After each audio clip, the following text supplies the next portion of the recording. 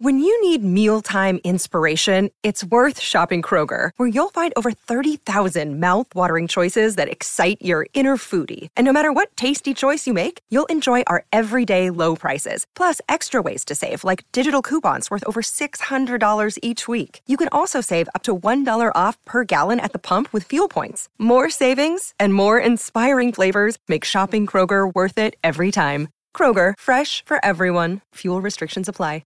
Step into the world of power, loyalty, and luck. I'm gonna make him an offer he can't refuse. With family, cannolis, and spins mean everything. Now, you wanna get mixed up in the family business. Introducing The Godfather at ChumbaCasino.com. Test your luck in the shadowy world of The Godfather slot. Someday, I will call upon you to do a service for me. Play The Godfather, now at ChumbaCasino.com. Welcome to the family. No purchase necessary. VGW Group. Void where prohibited by law. 18 plus. Terms and conditions apply.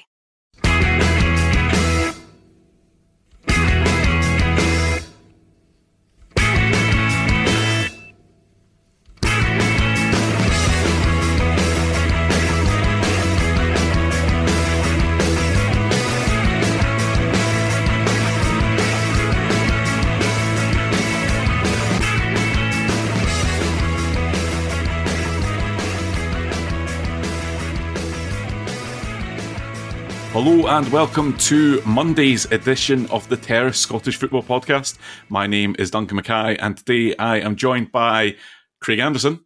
Oh, how are you doing? I am very well, and that is it. It's just me and Craig. Tom Watt was due to be scheduled, but he now can't join us. And it has apparently nothing to do with Saturday's result, but you know, we'll take it. We'll take it with a pinch of salt. Maybe he's been invited on to join the football advisory board at Aberdeen. I think they could do worse. Yeah, exactly. So, and you'll notice that by it's our voices, that must mean that A View from the Terrace is starting this Friday. So be ready to watch the television show from which came from this podcast.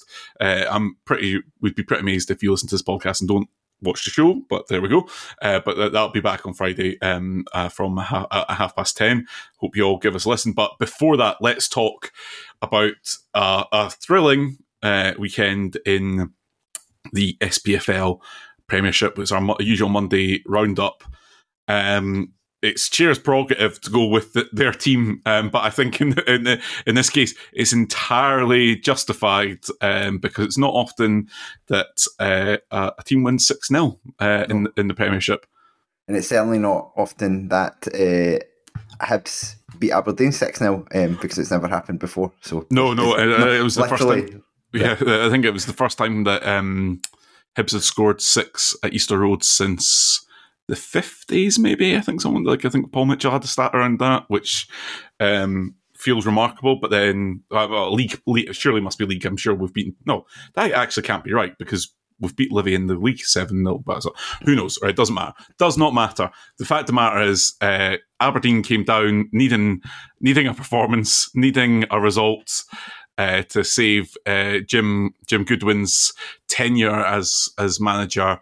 And that didn't happen. We, on the Patreon, Craig and I will be discussing the Aberdeen managerial situation. So we'll probably just focus on the match itself. And there was a lot to go with. I went out last minute to plans change and stuff, and I was able to go. And I've never been more delighted than a last minute decision to jump in the car and head to Easter Road. You just kind of had a feeling it was going to be something a bit special when walking alongside Aberdeen fans on the way to the ground, and they're just they're singing full voice, "We're fucking shit, we're fucking shit, we're fucking shit," and you take your seat, and there's already a good win out banner, and if Aberdeen players were meant to deliver a performance, they forgot all about it. I think it was kind of remarkable, actually. Like me and Tony and Chris and a few others were at the game. Like I cannot remember watching a team chuck it. And that's what it was. Like I think a lot of people say, no, you know, confidence is a factor and stuff like that. That was in my mind just watching a team chuck it.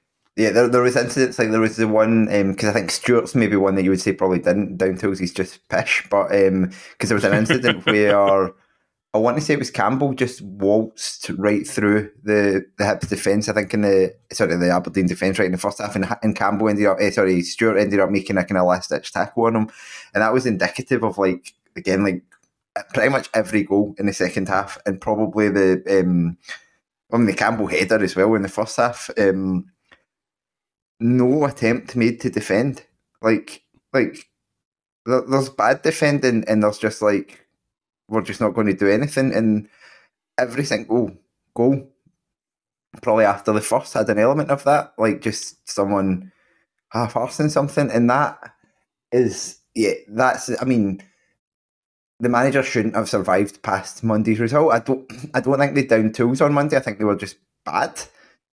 Personally, like they maybe should have done more in an attacking sense, but they'd obviously just packed it in. Like, and that's a worry for whatever manager comes in, because it's always one of these situations. Can the next guy be trusted to actually, if you've got a bunch of players who are going to go to that length to get a manager sacked, why wouldn't they do it to you? Why would they do it to you?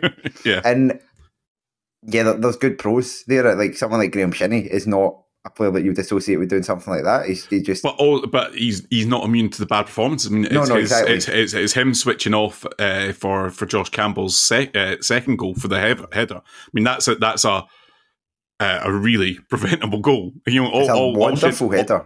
It's a great hit, like, and Joe Newell would love to do that all the time, but you cannot get away with, like, that should have easily been cut out by Shinnie if he had 1 second to have an awareness of where Josh Campbell was. It looks the more impressive because Campbell comes running in, but that's because he's got a completely unchecked run because Shinnie doesn't look. Yeah, exactly, and that was kind of a pattern that there was just a lack of anything from Aberdeen, and I think that Hibs losing 6-0. Say they lost 6-0 to Celtic, you can kind of pass that off as you're losing 6-0 to a good team. Hibs were in absolute disarray going into the game as well, into probably not the same type of disarray, if you know what I mean. Like, they've just had some bad but not shocking results, if you know what I mean. Hibs have just lost a lot of games, but they've not had anything of the sort of, like, probably most of those games that Hibs lost, you would be like, oh yeah, Hibs could lose that game, whereas never in a million years would you say, obviously, that a Premiership club, one of the biggest clubs in the country, would lose to jumped up junior mob. Do you know what I mean? Like, I know how much you've held your tongue there. In the you know what Darvel are as well. They're not even like a big club in that scene. I know there's money there, but yeah. Like see if without it wouldn't make it any better. But I feel like, we've lost to Pollock or Auchinleck Talbot or Clyde Bank or something. It's like, well, people know who they are. I was watching it with my friend. We were away for work and we were sitting in the airport, and she watches a lot of football, and she was like, "Who are Darvel?" Like, she's not maybe not as into it as we are, the saddos that do this podcast, but it's not like she'd never heard of them. Obviously from Ayrshire, I do know them, but best known for being the TV transmitter town than anything else. Well, but, was previously. That's not a thing anymore. But so to lose to a Hibs team, to lose like that to a Hibs team who are, and Hibs have got that in them, because I think Hibs are bad in the sense that they're being managed by someone who's a bit like off his head, and so occasionally you're going to get thumped because he just does weird things, but he's not like such a bad manager that he can't take advantage of. He's managed at a high level, and I don't think Goodwin's a terrible manager either. I think it's just like something's gone awry there, and I think that's exactly what's happened to Aberdeen. I mean, that was the weirdest thing, is to be 3-0 up at half time when you haven't really played that well. And I think that's a lot of Hearts fans said the same about the being 4-0 up at half time in the game just 10 days ago. Quite remarkable that they've conceded that many goals. included in one of those was just a 1-0 defeat in 3 games. But yeah, like Hibs didn't play that well. I mean, the Hibs were much better in the second half, but that first half there was the spine there of Will Fish, Jimmy Jago, and Joe Newell. Really, like that. That wasn't great. Like Jago. I mean, Tony said this. He's seen him play 2 games and he's seen him kick the ball out the field. Like, he is Alec Gogic for this team. Like, he's not like if you want him to break up play, I think he's going to be all right. If you want him to pass the ball more than 3 yards, we might be struggling. But we have missed that player, so he will be of benefit for the rest of the season. But I've got some advice for Hibs, which is, and I know you and Taylor would extend this to all the league, but there has been some success. But Hibs just really, really need to stop signing Australians. Like Martin Boyle doesn't count because he was Scottish, and Jason Cummings the same. Obviously, but Mark Milligan. No. They had Milligan wasn't. Milligan was I didn't think he was that bad. I think he was. I was so, but yeah. There was another one at the same point, and then Miller, the right back you've got just now. He came on, but again, there's nothing you're going to learn about a guy coming on. But he just looks like an athlete, like. He looks like an athlete more than he does a footballer, which I think will probably be borne out. Hey guys, it is Ryan. I'm not sure if you know this about me, but I'm a bit of a fun fanatic when I can. I like to work, but I like fun too. It's a thing. And now the truth is out there. I can tell you about my favorite place to have fun. Chumba Casino. They have hundreds of social casino style games to choose from with new games released each week. You can play for free anytime, anywhere. And each day brings a new chance to collect daily bonuses. So join me in the fun. Sign up now at ChumbaCasino.com. No purchase necessary. VGW. Void where prohibited by law. See terms and conditions. 18+. It is Ryan here, and I have a question for you. What do you do when you win? Like, are you a fist pumper, a woohooer, a hand clapper, a high fiver? I kind of like the high five, but if you want to hone in on those winning moves, check out Chumba Casino. At ChumbaCasino.com, choose from hundreds of social casino-style games for your chance to redeem serious cash prizes. There are new game releases weekly, plus free daily bonuses, so don't wait. Start having the most fun ever at ChumbaCasino.com. No purchase necessary. VGW. Void where prohibited by law. See terms and conditions. 18+. But yeah, it was remarkable to be how the Hibs' current run of form to be 3-0 up at halftime, not playing a much better second. I mean, I suppose one of the key differences is that Hibs have got Aidan McGeady looking like he's back to full strength, and what a luxury that is. And injuries you can't avoid, and so you just can't help but feel the season might have been a bit the season definitely would have been a bit different if you had the option of him and Boyle for any point of the season together. That would have been quite nice, because McGeady is just, you can just see it. He wants to beat players, but he wants to do it with a purpose, which I think Johan is starting to learn a little. Harry McCurdy is not. So we've got 3 players that you can kind of look at the development of of skills, I suppose.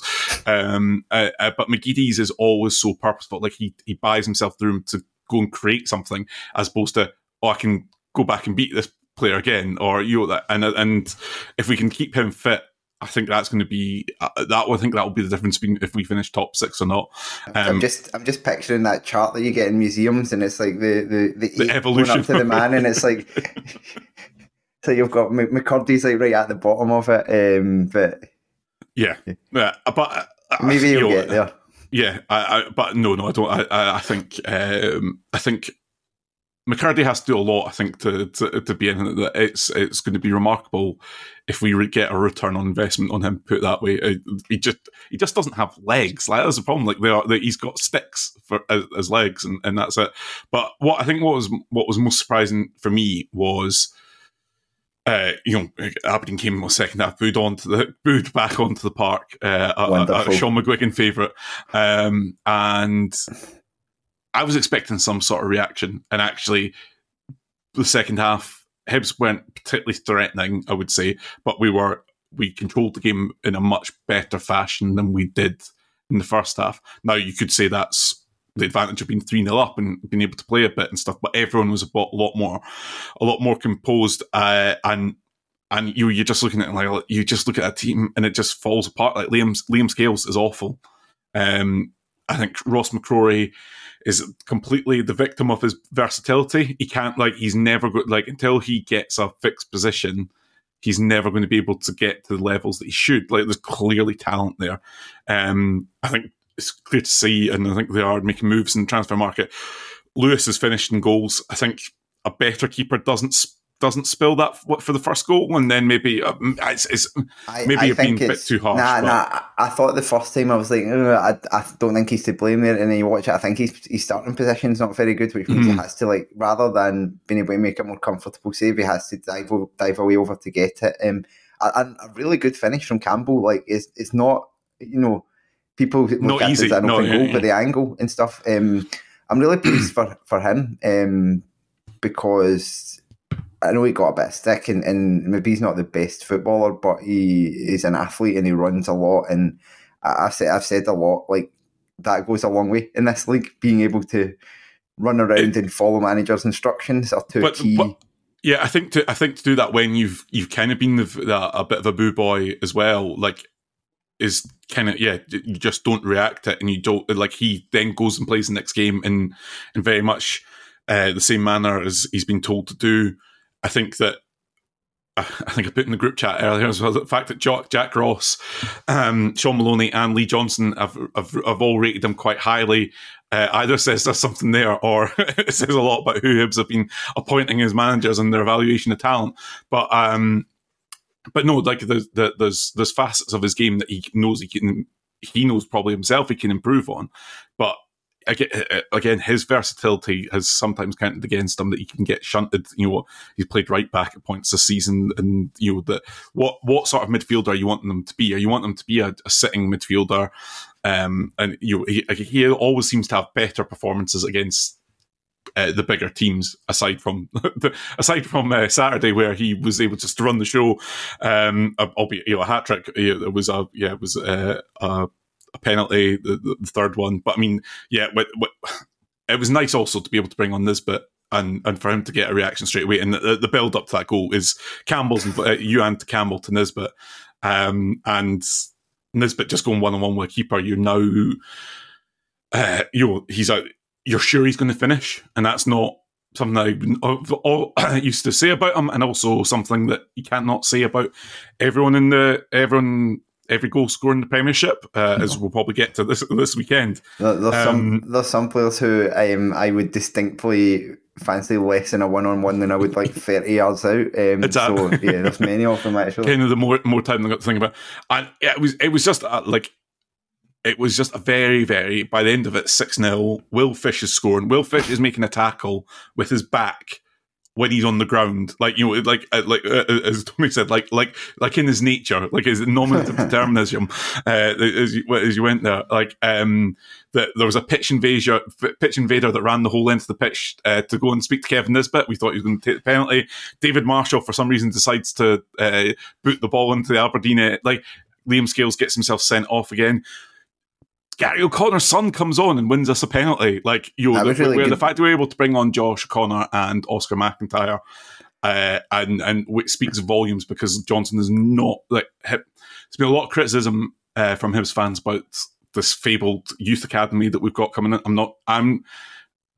It's always difficult, isn't it? Because the proof of the pudding's always in the tasting. But I'm not entirely convinced that it's necessarily a golden generation like we have been, and usually your golden generations are the ones that you didn't know they were any good until they kind of broke through by accident more than anything than design. But the fact that they were able to get a game was kind of telling as well, that Johnson felt so relaxed he could bring on those players, which he's not really trusted to do so far. And then I think the Will Fish goal, to make it to finish it off, that you have just chucked it at that stage. It's and so it was kind of no. It's difficult to say how good Hibs were, because Aberdeen were so abject, and that's what's cost Jim Goodwin his job, that he clearly didn't have them playing for them.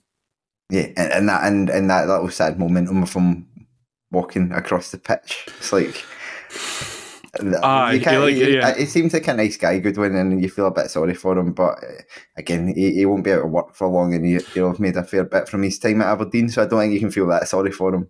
No, I don't think so. I think that's kind of it. We'll get on to what the hell is going on at Aberdeen in the Patreon, which you can subscribe to for as little as £2 a month. So yeah, I think do you mind if we go to Dingwall next, Craig? Because in terms of it was probably the other notable result of the weekend in terms of County starting to put something together, maybe. Or is it just the fact that Kelly hate going up there? We hate going up there. I mean, I went and saw us win up there, but that was like a decade ago. So I think we won there in 2017, which I don't even remember. I think I was maybe still in Australia at the time, and we've not since. Even Steve Clark couldn't get a win up there. Didn't lose, obviously, but because he never lost to anyone that was not Aberdeen, Hibs, Rangers, or Celtic, I think. But it was. I go in real cycles with this Kelly team because I think I said in the summer I was fairly confident because I thought, you know what, last season's team were rubbish, but we'll probably ship a few of them out, get some new guys in. And then what happened? We couldn't get rid of the players, and we ended up having to make all of these kind of scrambled together last minute loan signings and guys. You know, it wasn't good joined up recruitment because I don't think they were able to. And then we've brought in recruitment. And then we started the season really badly. And then, you know what, after October to January, kind of thought, you know what, we are not that bad. We are winning a lot of games at home. I think only Livingston, Rangers and Celtic have won a Rugby Park this season in the league. So you're starting to think, you know what, like, there's something there. We just need to get those. We just need to stay in touch until January. And then we'll do a bit of business in January. We've got the Cup semi-final money to help with that. That should probably do us. We'll be all right. We'll stay up. But we're now on the 30th of January. We've just made our second signing of the window, but it doesn't look like we're going to get the business that I thought we would get done this month either. I think our only potential saving grace is that we have been really good at home and that there are other teams who are, I mean, there's 4 of us on 20 points now. We only need to be better than 2 of them. And then there's St Johnstone, obviously hovering 4 points above that as well, who are certainly not out of it. But it's hard to watch a performance like the one on Saturday and have any confidence at all in your team because every aspect of it was just terrible. And yeah, I mean, Ross County deserve a bit of credit, but I don't think they had to work that hard for the win because you look at the first goal, they've got a 3-on-2 after 11 minutes. Yeah, I was going to ask how did you feel when you... I mean, I suppose the consolation you could take is that the first goal feels like a clear mistake, like, you know, that something's gone awry. And then also the third goal is an undoubted individual error. So, you know, over and over again, like, yeah, you remove them and you're all right. But well, sort of. But I go back to the Arbroath game where we won the league last season.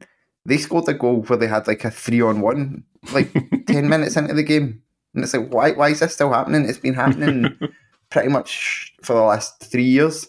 Like, what's going on? Like, why have we suddenly, like, Steve Clark would never have conceded a 3-on-2 or a 3-on at any point in a game unless you were, like, you know, 1-0 down and chasing it. But yeah, it's just a complete lack of game discipline. And this is the thing, we're talking about Aberdeen and their players chucking it.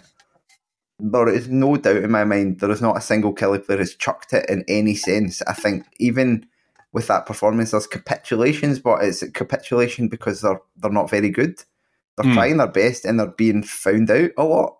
And that's obviously very different. It's probably more fixable, but I keep expecting it to be fixed and it's not. And like it's not helped. I had very much been on the boat that Zach Hemming should be playing. He should be the first choice goalkeeper because I think Walker's been all right. but he doesn't make saves you don't expect him to make. That's what I've always said. He's like a solid, he's like a perfect backup to me. Yeah. And Hemming last season looked to me like he was going to be a really good goalkeeper going forward, obviously young, but you saw why Hemming's not playing. That third goal was a disaster. You even make an argument in the second he should do better, given how close to the it's going right across the 6 yard box. Ushering it across the box. He's like a fullback playing in goals. Yeah. So you've got that Callum Waters playing left back in 2023 in the Premiership. No, Callum Waters could play left back in a good team where the other 10 were. Like, he was back up to Greg Taylor. Greg Taylor was hardly ever injured, and like the 3 games he had to play, you're like, Callum Waters was all right there because everyone else was good around him. But ever since then, he's not been. And obviously, Chrisen, who's pretty decent enough left back, is out kind of long term now. On top of that, Dorset, who's a kind of left-sided centre-half left-back, who's also on loan, also not available. So you're starting to lose your left-side options. We have signed a left-back from Liverpool today, who I assume will go straight into the team, to be honest. Youngster on loan. Centre-halves, I think, to be honest, like, they're not brilliant. I think we're all right with centre-halves. Right-back, yeah, but then it's in midfield. Like Power's been okay. Polworth, you just wouldn't want him in the trenches. Like, he's surprised this season, but you see that first goal. He's trying to look for a foul. That's what he's doing. He's trying to buy a foul rather than defend, and I put a lot of blame on him for that first goal. And then up front, we have lots of forwards. None of them are doing very much at the moment. I think Lafferty's been written off by a few of our supporters a bit too early, because I think he was carrying an injury at the start of the season and grew into it, and then he's obviously just back after a big spell out. Mm-hmm. I kind of think he's got something to offer, but don't know about the rest. So you're just looking at bits and pieces of a squad. Obviously Armstrong being suspended for that game didn't help. Doesn't help you, no, definitely not. Yeah. He'll be back. I would certainly have him and Jones in the team for Dundee United in midweek. I think we've looked at our best when we've had 2 wingers in the team. But there's been a lot of players we've used a lot of players this season, and not very many of them have been good enough. And I've said it for all we need to do is finish 10th, annihilate the squad, and start again in the summer with some proper recruitment. We're able to do that in the sense that pretty much everyone, with the exception of 2 or 3, most of whom you'd want to keep anyway, are away in the summer, like they're out of contract or whatever. If we stay up, you've just got to stay up 10th. That's the problem, isn't it? Yeah. I mean, I'll take 11th in a playoff. I'd just rather not, because I don't fancy them to win one. But so there's that. Ross County, Brophy and White's a decent partnership, and that could be good. I think there's still the same problems. Like, obviously we didn't test them defensively, but to be honest, in that game, they scored early. They probably were the better team for the first half of the first half, and then up until half-time, Kelly were on top and should have scored. There were two great chances, isn't there, really? And again, wastefulness. And then it kind of fell apart for us, which it has done a few times away from home when it's gone badly. But that's the issue. But County, I think, are in the same boat, if they're honest, in terms of, like, most of the players aren't good enough. So they're still going to win some games, as we all are, but is it going to be enough? Yeah. Is it going to be, like, I still probably have them as favourites to finish bottom, but at the same time, winning games 3-0 at home is probably how you start to climb the table. Yeah, I suppose so. So I think the next team, the next game we'll go and look at is another one of the 4 that is now stuck on 20 points, which is, I don't ever remember it being that kind of tight this late into the season. I can't remember it either.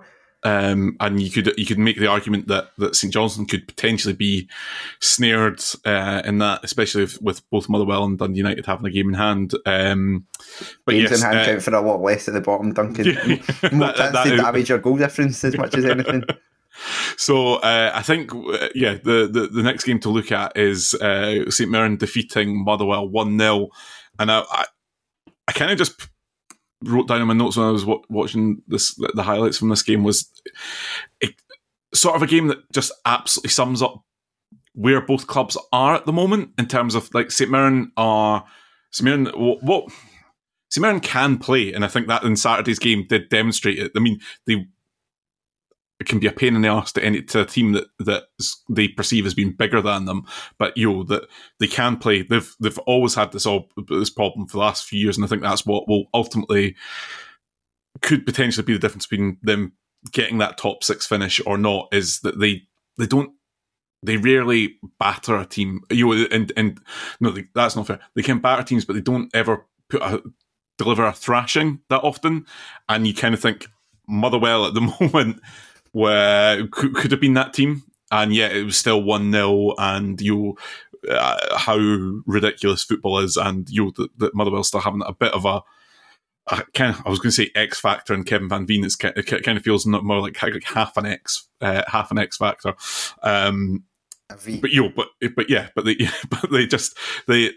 They get the goal fairly early on with Curtis Main. It's a scrappy goal. It's a terrible goal we concede. It's like it's exactly what you expect Main to score, but if you're Motherwell to concede like something so shit as that, like and I think the news tonight coming out is that it looks like that was Ethan Erhon's last game. I think he's off to Lincoln for around about 150,000. That it's difficult to see if that's good money and stuff, but you just hate the idea of like good Scottish players going to clubs like Lincoln. That is meant to sound disrespectful to any lower league English fan listening. Like I don't but it just But I suppose there's a bigger factor around Ethan Erhon is that the player I think he is we've never seen it enough. Maybe this will be the making of him. Yeah, I think he's one that needs a different environment and stuff like that, because I felt like that red card he got at Rugby Park after about 30 seconds or whatever it was, when he just was supposedly about to be going to Forest Green. I'm like, you just don't want to be here anymore. It kind of felt like that. And yeah, I think there's some players that just need the step away to see how good they are, because I think he probably was getting... There's things about them that make me think his attitude might be what's needed to be sorted out rather than his ability. Because I think there's a bit. I know it's the same club. It's a kind of natural lazy comparison. But Kenny McLean's the one he always kind of reminds me a bit of. And obviously, if he can have half the career McLean's gone on to have, then he'll be doing well. But that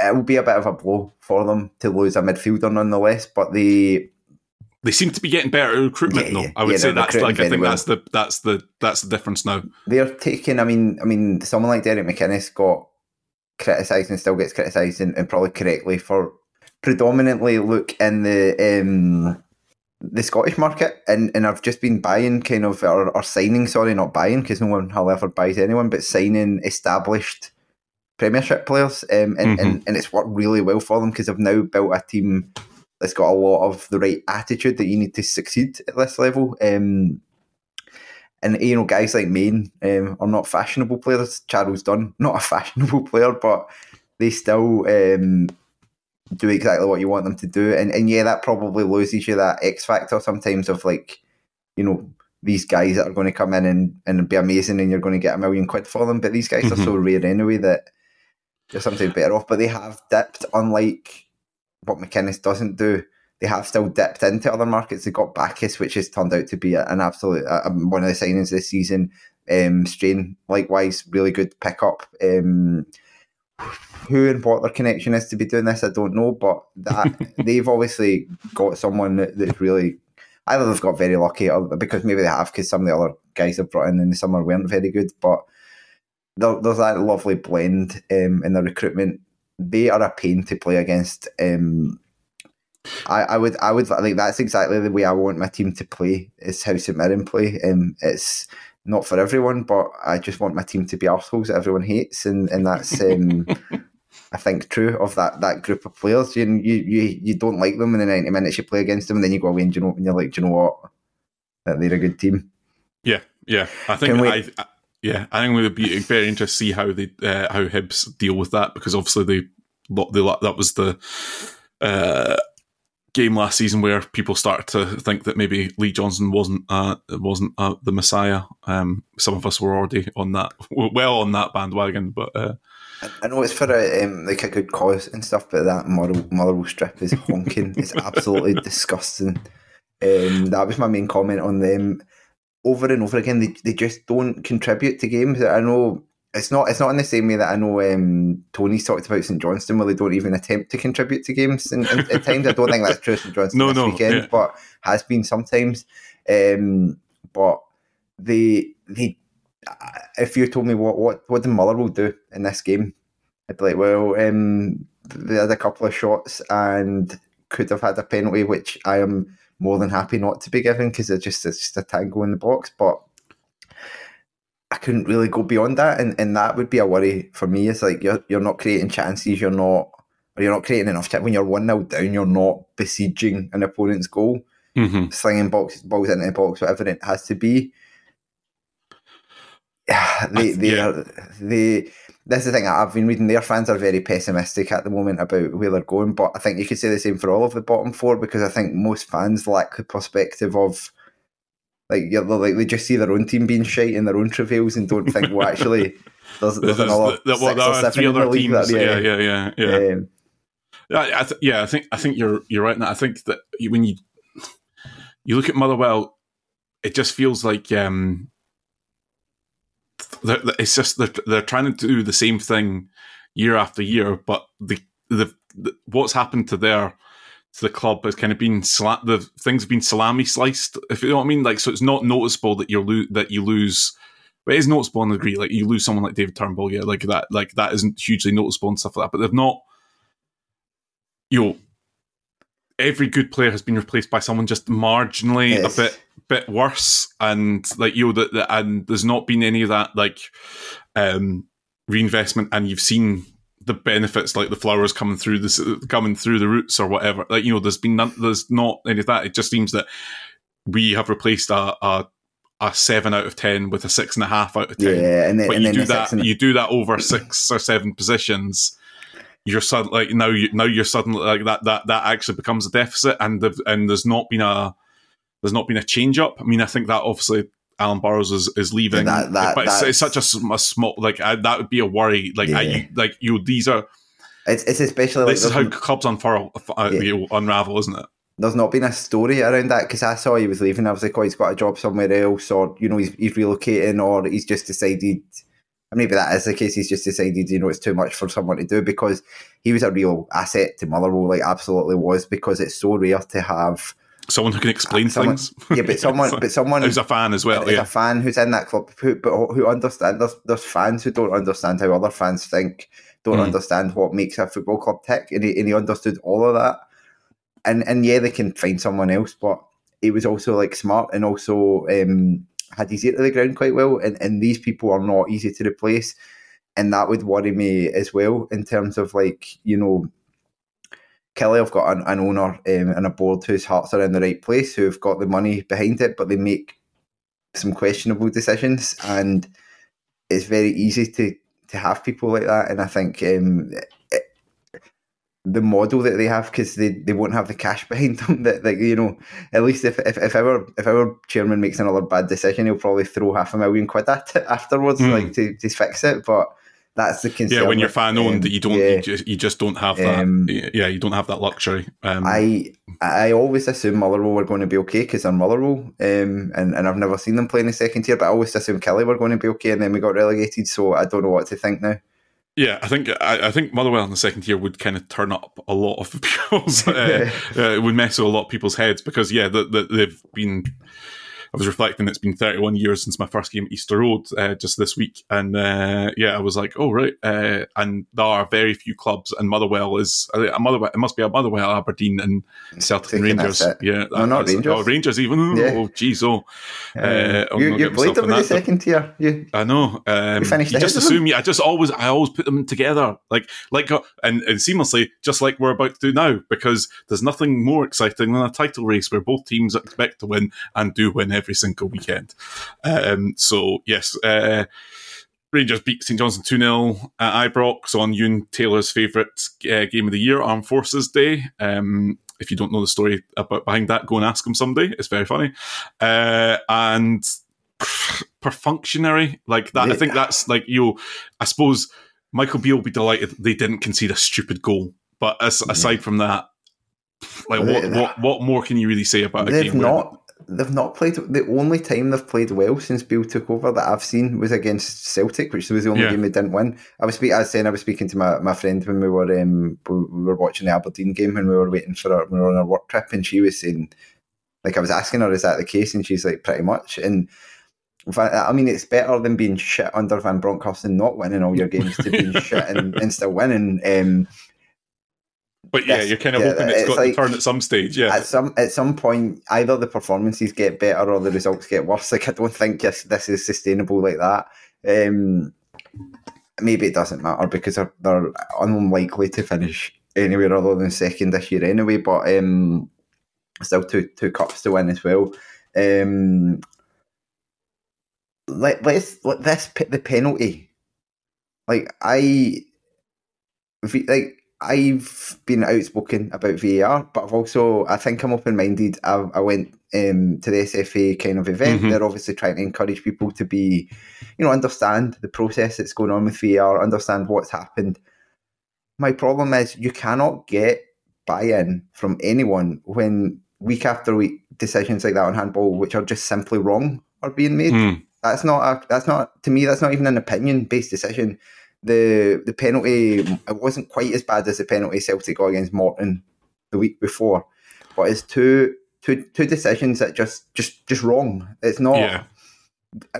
In both cases, the player's arm is not by their side, but in both cases the ball came off an opponent at very close range, and in both cases the player's arm was clearly not there to try to stop the ball. It was a natural action that was. Now you can argue, not in Ambrose's case, that was very, very natural. And that's why I said it's not as bad. Yeah, it's a bit weird, I would say, that his arm's out by his side, but it's a leverage thing. It's not. It's just not a penalty. The difference, and another reason I don't think it's as bad a decision. I still think it's a terrible decision. Don't get me wrong. The referee gave it live, right? He pointed to the spot. And once he's done that, it's obviously a wee bit harder to clear the bar for it being wrong. But it was wrong. It should have been overturned. That to me, you're not going to get people to believe in any system. You can't win faith in VAR, which fans are already against, when there's just mistakes. And I don't want to be talking about it, but that's just wrong. The other two decisions in the game, right, both of them could have gone the other way. But it's like, and it's obviously especially egregious when they both go the same way in the same team's favour. But like, if that had happened if any of those had happened in a single incident in Ross County v Kelly, I don't think even they'd have been discussed that much, other than people saying, I think that was wrong. Mm-hmm. Obviously, those in combination with that penalty decision, you can understand why people are a bit like. But for Nicky Clark's one, the first angle I saw, because I saw someone sharing a clip of it on Twitter, and I think I shared it in our group chat, and they were saying, this is a dreadful decision. And from that clip I watched, I'm like, this is a red card, right? Like, from that clip, because his leg goes straight. You see one, it's only when you see the one behind Clark where I think his raised leg actually kind of, is it Ryan Jack the tackles on, kind of goes between his legs. So it's actually probably not as dangerous as it looks. But it's still done. It's still done at speed, and it is. I don't want that to be a red card. I don't think it should be a red card. I don't think there's any actual danger to the player. But I would actually say the same for Ryan Jack's tackle. I suppose the only difference I would say is in Nicky Clark's. I mean, this is difficult because you're projecting onto the situation. I don't think I think Clark's was clumsy. Yeah. Wasn't Jack's premeditated. Jack's is malicious and premeditated, and I mean, the thing about Ryan Jack and all that, like, I mean, I think that's a coward's challenge as well. Like, that's exactly that's exactly his shtick, isn't it? Like, it's this faux hard man act that he doesn't. I like him. I think he's a great player, but but he doesn't need to do. Like, it's an element of his game that he doesn't need to. Like, he's a perfectly adequate footballer, good at what he does, without the need to to lean into this sort of like you're not a hard man. Like look at you, you're built like the Gable end of a fiver. Like there's no need for it, and it's that sort of thing that just detracts from people ever liking him. But I mean, I suppose he's living in probably his bank balance and everything about his life would probably suggest he doesn't really care about what we think, what we jobbers think about him. But at the same time, he signed for Rangers where he got like 4 red cards in the first season at Rangers. But the thing that worries me, or not worries me, the Clark red card. It's not clear to me at all what the decision-making process was there because he took a minute. He took over a minute, didn't he? Now, I can only. I mean, first of all, maybe he's just making sure that the player gets treatment first, which is what you're meant to do. Rather, your attention as a ref first should be the safety of the player before brandishing a card. But it wasn't that. All I can think of is that the on-field officials, like maybe the fourth official or one of the assistants, has had a word in his ear and said, "You know what? I think that's a red card." Yeah, and that's which we saw in the FA Cup yesterday when there was not VAR and in one of those games. Yeah, so that is a possibility because the alternative, which with the vacuum of information again, people are saying, "Well, VAR told them, VAR told them in his ear there was a red card." But that's not the process, and I would hope that wasn't what happened. That is, you're hoping that's not the case. Yeah, but again, the absence of any proactive engagement and explanation means that it's a vacuum is filled. And then the other one, like I actually don't have an issue with the Jack decision on the basis of like in isolation of he looks at that tackle, thinks it's a yellow card, he goes over to the monitor, he's like, happy with that, move on. And in isolation, it's the fact he was the first in up so far only to do that, I think, in Scottish football as far as I can remember. But was it bad enough tackle that it should have been given as a penalty to St Johnstone? No, I mean it certainly wasn't a penalty to St Johnstone. I think we can safely say that. Yeah. But it's weird because the first time I saw it, I can understand why Mark Reynolds. The first time I saw the clip, you watch these clips in isolation, you're like, it's in the box. I was almost like, what, did he not even give a foul for that? And didn't. But yes, but I don't think the bars. There should be a bar of overturning decisions, and that's what I mean with both of those red card decisions. I can get on board with the bar not being cleared in either direction once the decision's been made. The penalty, though, it's just wrong. It's just I know I'm sounding like Chris Sutton or something here, but it's just not the correct decision. And I don't know why handball is being interpreted differently in the Scottish Premiership or in Scottish football to anywhere else, and you didn't see handballs being given for that at the World Cup, with the exception of the Ronaldo one, whichever the Portugal against Uruguay, I think, where everyone pretty much agreed that it wasn't a penalty, and it actually ended up putting Uruguay out on goal difference. So like these things do matter, but that's my take on that game. There's nothing else to talk about. Rangers, St Johnstone played well in this game. Dre Wright should have levelled it up. That is the line I wrote down is Dre Wright will do that to you. Yeah, that's all that. Yeah, he will get himself in brilliant positions and then piss it away. How you can be a man up and a goal up and leave someone in that position to be able to run through and goal at that time in the game, I do not know, but it was a bad miss. But St Johnstone played well. The back four seems to be doing well for them so far. I mean, it's only been a couple of games and they did still lose them both, but there might be something there for them. I think their fans are a bit more optimistic, but I think we've lost 7 games in a row, so there's only so far that optimism will go if they don't turn that round. I think Wednesday they're away to Motherwell. I think that probably. I don't want to watch that game. I will tell you that much. I'll very happily be at Rugby Park watching Kilmarnock 1 Dundee. Yeah. 1. I was like, and there we go. I've worked out what it is we're doing on Thursday show. We're covering the midweek Premiership games. There we go. That's Glenn Kamara gets an easy finish for 2-0, and that's it. So in the other title contenders, the favourites. Celtic won 2-0 at Dundee United in the late game on Sunday. Several thoughts came into my mind when watching this game was, why is it? I mean, I know why they televised it, because they thought that they were hoping that there'd be a repeat of what happened last time they were at Tannadice, but that wasn't. I don't think that was ever going to happen. It was such a one-sided game. It was 88% possession for Celtic in the first half. I know where they do get the joy from, but I don't know if you're as an Old Firm fan this weekend where you get your joy from football. I laughed my socks off at the football on Saturday. I don't think that's ever really happened to a Celtic and Rangers fan, aside from when they scuds one another. So yeah, Celtic, without becoming a show about VAR. Celtic fans absolutely indignant in the first half about VAR. Suddenly very quiet in the second half about VAR.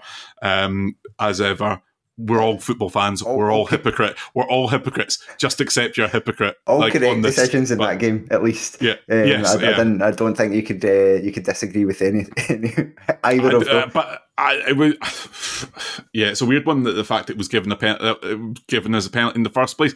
But I suppose you could make the argument that is VAR doing its job as the referee. If he's in two minds, I can give it, and I'll be told if I've got it wrong. Yeah. I don't know if that is the case, that needs to be communicated to fans as well and things like that, as opposed to this. When I saw it live, I thought, that might be a penalty. So I can understand why he gave it, because it was only when you saw the replay, kind of the second angle, that you can see he very clearly comes and takes the ball. And yes, after he makes contact with the ball, his other arm makes contact with the Celtic player. But that if two players are challenging for a ball, the one who wins the ball is going to continue on. He didn't come out full speeding, Schumacher Batiste on Clark. It was a 50-50 with two players, and contact will happen in those. So it was the right decision not to give the penalty. It was the right decision to give the penalty. Probably should have been a second yellow. Found that odd, but it's something. On that, I think it was instinctive rather than intentional. Which if people, I know not people necessarily want to give it that many allowances, but I think that his hand went out in a panic rather than thinking, I've put my hand out here to stop it was. Yeah, I think that's why it wasn't a second yellow. But again, those are the rules. I think one of the challenges that they talked about over and over again when we went to the VR session was basically when you're given that one big decision, because obviously given the penalty is in itself the big decision, it can be easy to forget to communicate or think about the other part. You see it all the time. That's completely understandable, actually. Yeah, you saw it before VR as well. The amount of times, especially like a controversial penalty gets given, or something that someone you're so worried about, as a referee, worried about showing that you're you're confident in your decision, and you're telling the players to back off, and you're kind of trying to adopt a confident pose and all the rest of it that you kind of do. Or if a melee ensues and things like that. It's a penalty, and you can forget. But that's not an excuse. That's again why VR's there, because that's meant to be the cam head sitting, the two of them sitting there. But anyway, not impactful on the game in any sense. No, certainly not after. Bergetti had another. Just as you think he's getting better, he goes and does something that you're like, oh yeah, maybe not. And they were trying to make allowances on the radio in the analysis around that maybe they weren't expecting Moy to cross from there. I would suggest you should be expecting Celtic to cross from wherever. Jota and his silly little moustache will never have an easier finish I can say that, a map player of that talent. We wouldn't have scored that, I wouldn't have scored that, absolutely. I would. That was definitely going back to Aaron Moy.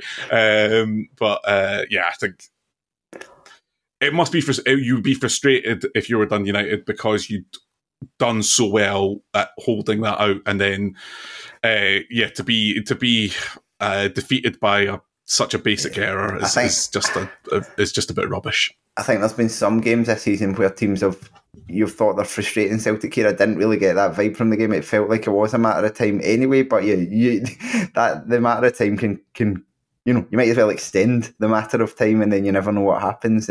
So yeah, it's there's not much more to say because it was so one-sided. Celtic were very good. You can't take that away from them, but it's just we expect them to be very good at this point.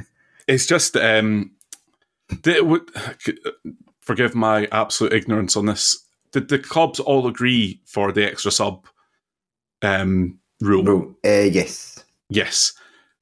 That's insanity. If you're anyone that's not Celtic and Rangers, because you just look at what Celtic are able to bring off the bench and just the possibilities that gives them.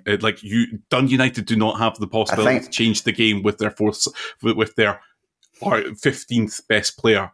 Celtic absolutely do. It's nuts. I don't know why. I think one of the arguments was probably about getting fresh legs on the park, which can help in these situations. But I think once in a blue moon. Yeah, I mean, it seemed odd to me as well. But it's kind of just writing your own death warrant. It's not like VR where I'm like, oh, this is because to me it doesn't actually visibly. No, it's a tweaking. It's an adjustment rather than a fundamental change. But yeah, I don't see what's in it for clubs, and most clubs don't use 5 because they don't have 5. To be honest, as you said, it's one of those adjustments that you see like Serie A clubs are forced to name 2 goalkeepers on the bench, and you're like, who's that for? Who's benefiting out of this? Anyway.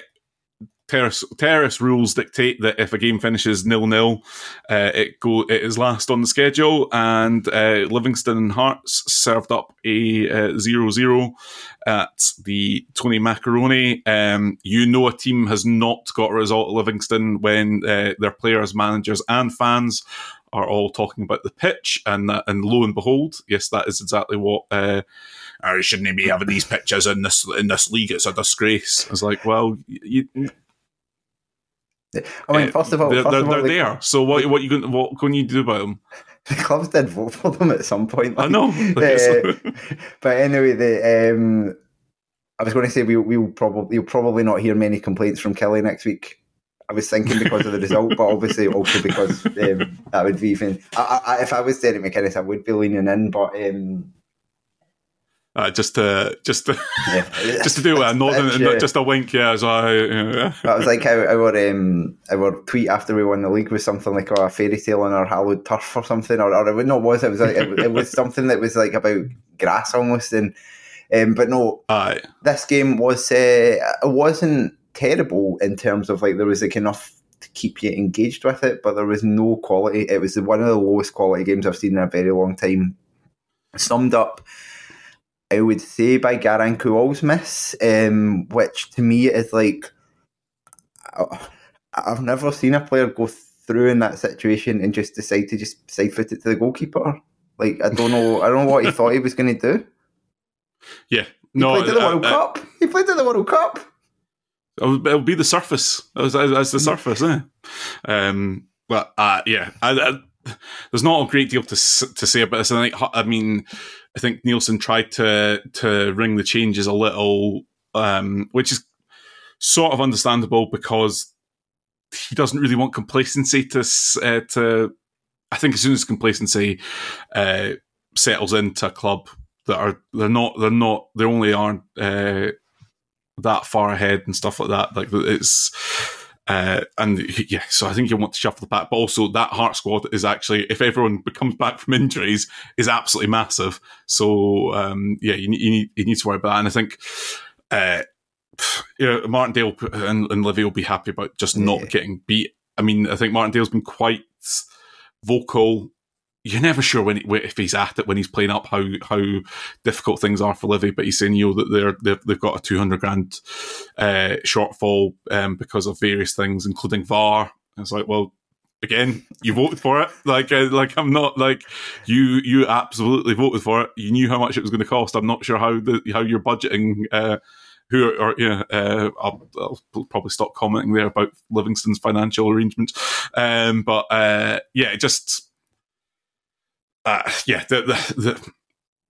Martindale's always going to lean into that side of Livy being the underdogs and kind of being the dogs of war and stuff like that. And I think that's, as long as they're not getting beat off Hearts and stuff and being competitive, if they can make top 6, which I think they really have. It's within their capability, I suppose, unless Barry Robson supercharged Aberdeen start storming up, making things difficult. I think they're the 4th best team in the league. Whether Hibs or Aberdeen could turn it around, and St Mirren are the only other ones, I think, in that equation to finish 4th, to be honest. And why not? They are able to do that to you because they're all over the pitch. They've got players who are pests who annoy you. They defend well, but they can play. And you didn't see a lot of that, to be honest, yesterday. But I know that both teams are capable a lot better. The Kai Rowe's clearance off the line is as good as a goal. It was absolutely fantastic. Like that wins them a point, because I think that game finishes 1-0. I don't know when Hearts were going to score if they conceded there. Clark probably had his poorest game since he came into the Hearts team, but he did still keep a clean sheet. What else is there to comment on? I don't not on the park, but I think the huge Hearts away support, as much as it pains me to praise Hearts, like is there is something going on there around being connected to your club and playing well, and the fact that you now have a waiting list for season tickets and stuff like that. And I think football is remarkable in that, because the cost of living crisis is pretty extreme, and the fact that Hearts are still the Scottish clubs. Everywhere. Every club really appears to be inelastic to this.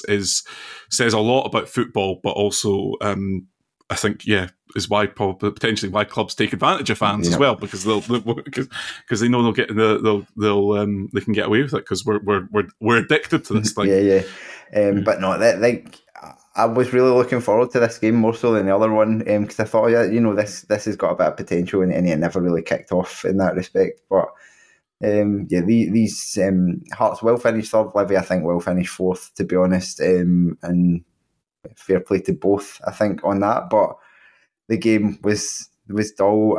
I didn't have any notes on it, like beyond, yes, you know what I mean? There was some very bad misses. Oda for Hearts, right? I think that wasn't his finest hour, but I think I saw a couple of things in him where I'm like, you can see how I think he was called the Japanese Mbappe when he came in, and you can see like he's quick and he's quite sharp as well.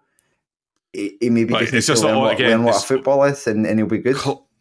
But clubs are hostages to fortune on making any reference, comparing someone that comes from a minor nation to a world-class footballer. Never ends well. Never ends well. Stop doing it. But yeah, I suppose it's the romantic in all of us. But Craig, thank you very much. That's been a whistle-stop tour, really, of the 6 engaging and enthralling encounters we had in the Premiership this week. I know that I'm back on Thursday, I think, with Gary and Tony, and we'll be discussing the midweek the midweek fixtures. There we go. Can just about say that. But as ever, if you want to get in touch with the show, just send us a DM or tweet us or whatever. And you can sign up to our Patreon, where there's a podcast a day going up with different things all about Scottish football, sometimes around culture. Some of it's really good. No, actually, all of it's really good. I don't know why I said some of it's really good. Every single podcast is every single minute out of 10. Yes, yeah. You're not gonna. I'm not gonna Craig Telfer us, and I can say what I like about Craig Telfer. He doesn't listen to this end of this part of the show, but I'm not gonna do down the product. But yes, that's patreon.com/Terrace Podcast. And a reminder, as I said at the start of the show, the television show that is adapted from this podcast, A View from the Terrace, returns to BBC Scotland and the iPlayer from Friday night. So Craig, thank you very much for your time. You're welcome, and thank you to all the listeners for listening. Yes, and we are away to record a Patreon about Aberdeen and maybe for the second time in 2 weeks, laugh at them a little bit. Sorry for about this, Dons fans, because we know there's insight quite a lot of you contribute to the Patreon as well. But hopefully, it's done it in a respectful. Yeah, there's insight. Yeah. Enjoy your football and do so respectfully, or whatever the hell it was. Exactly. Yes. New catchphrase that is not going to take off. Right. Thank you very much, and we'll see you all later on.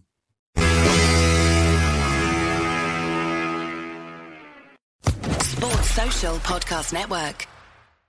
It is Ryan here, and I have a question for you. What do you do when you win? Like, are you a fist pumper, a woohooer, a hand clapper, a high fiver? I kind of like the high five, but if you want to hone in on those winning moves, check out Chumba Casino. At ChumbaCasino.com, choose from hundreds of social casino-style games for your chance to redeem serious cash prizes. There are new game releases weekly, plus free daily bonuses. So don't wait. Start having the most fun ever at ChumbaCasino.com. No purchase necessary. VGW Group. Void where prohibited by law. See terms and conditions. 18+.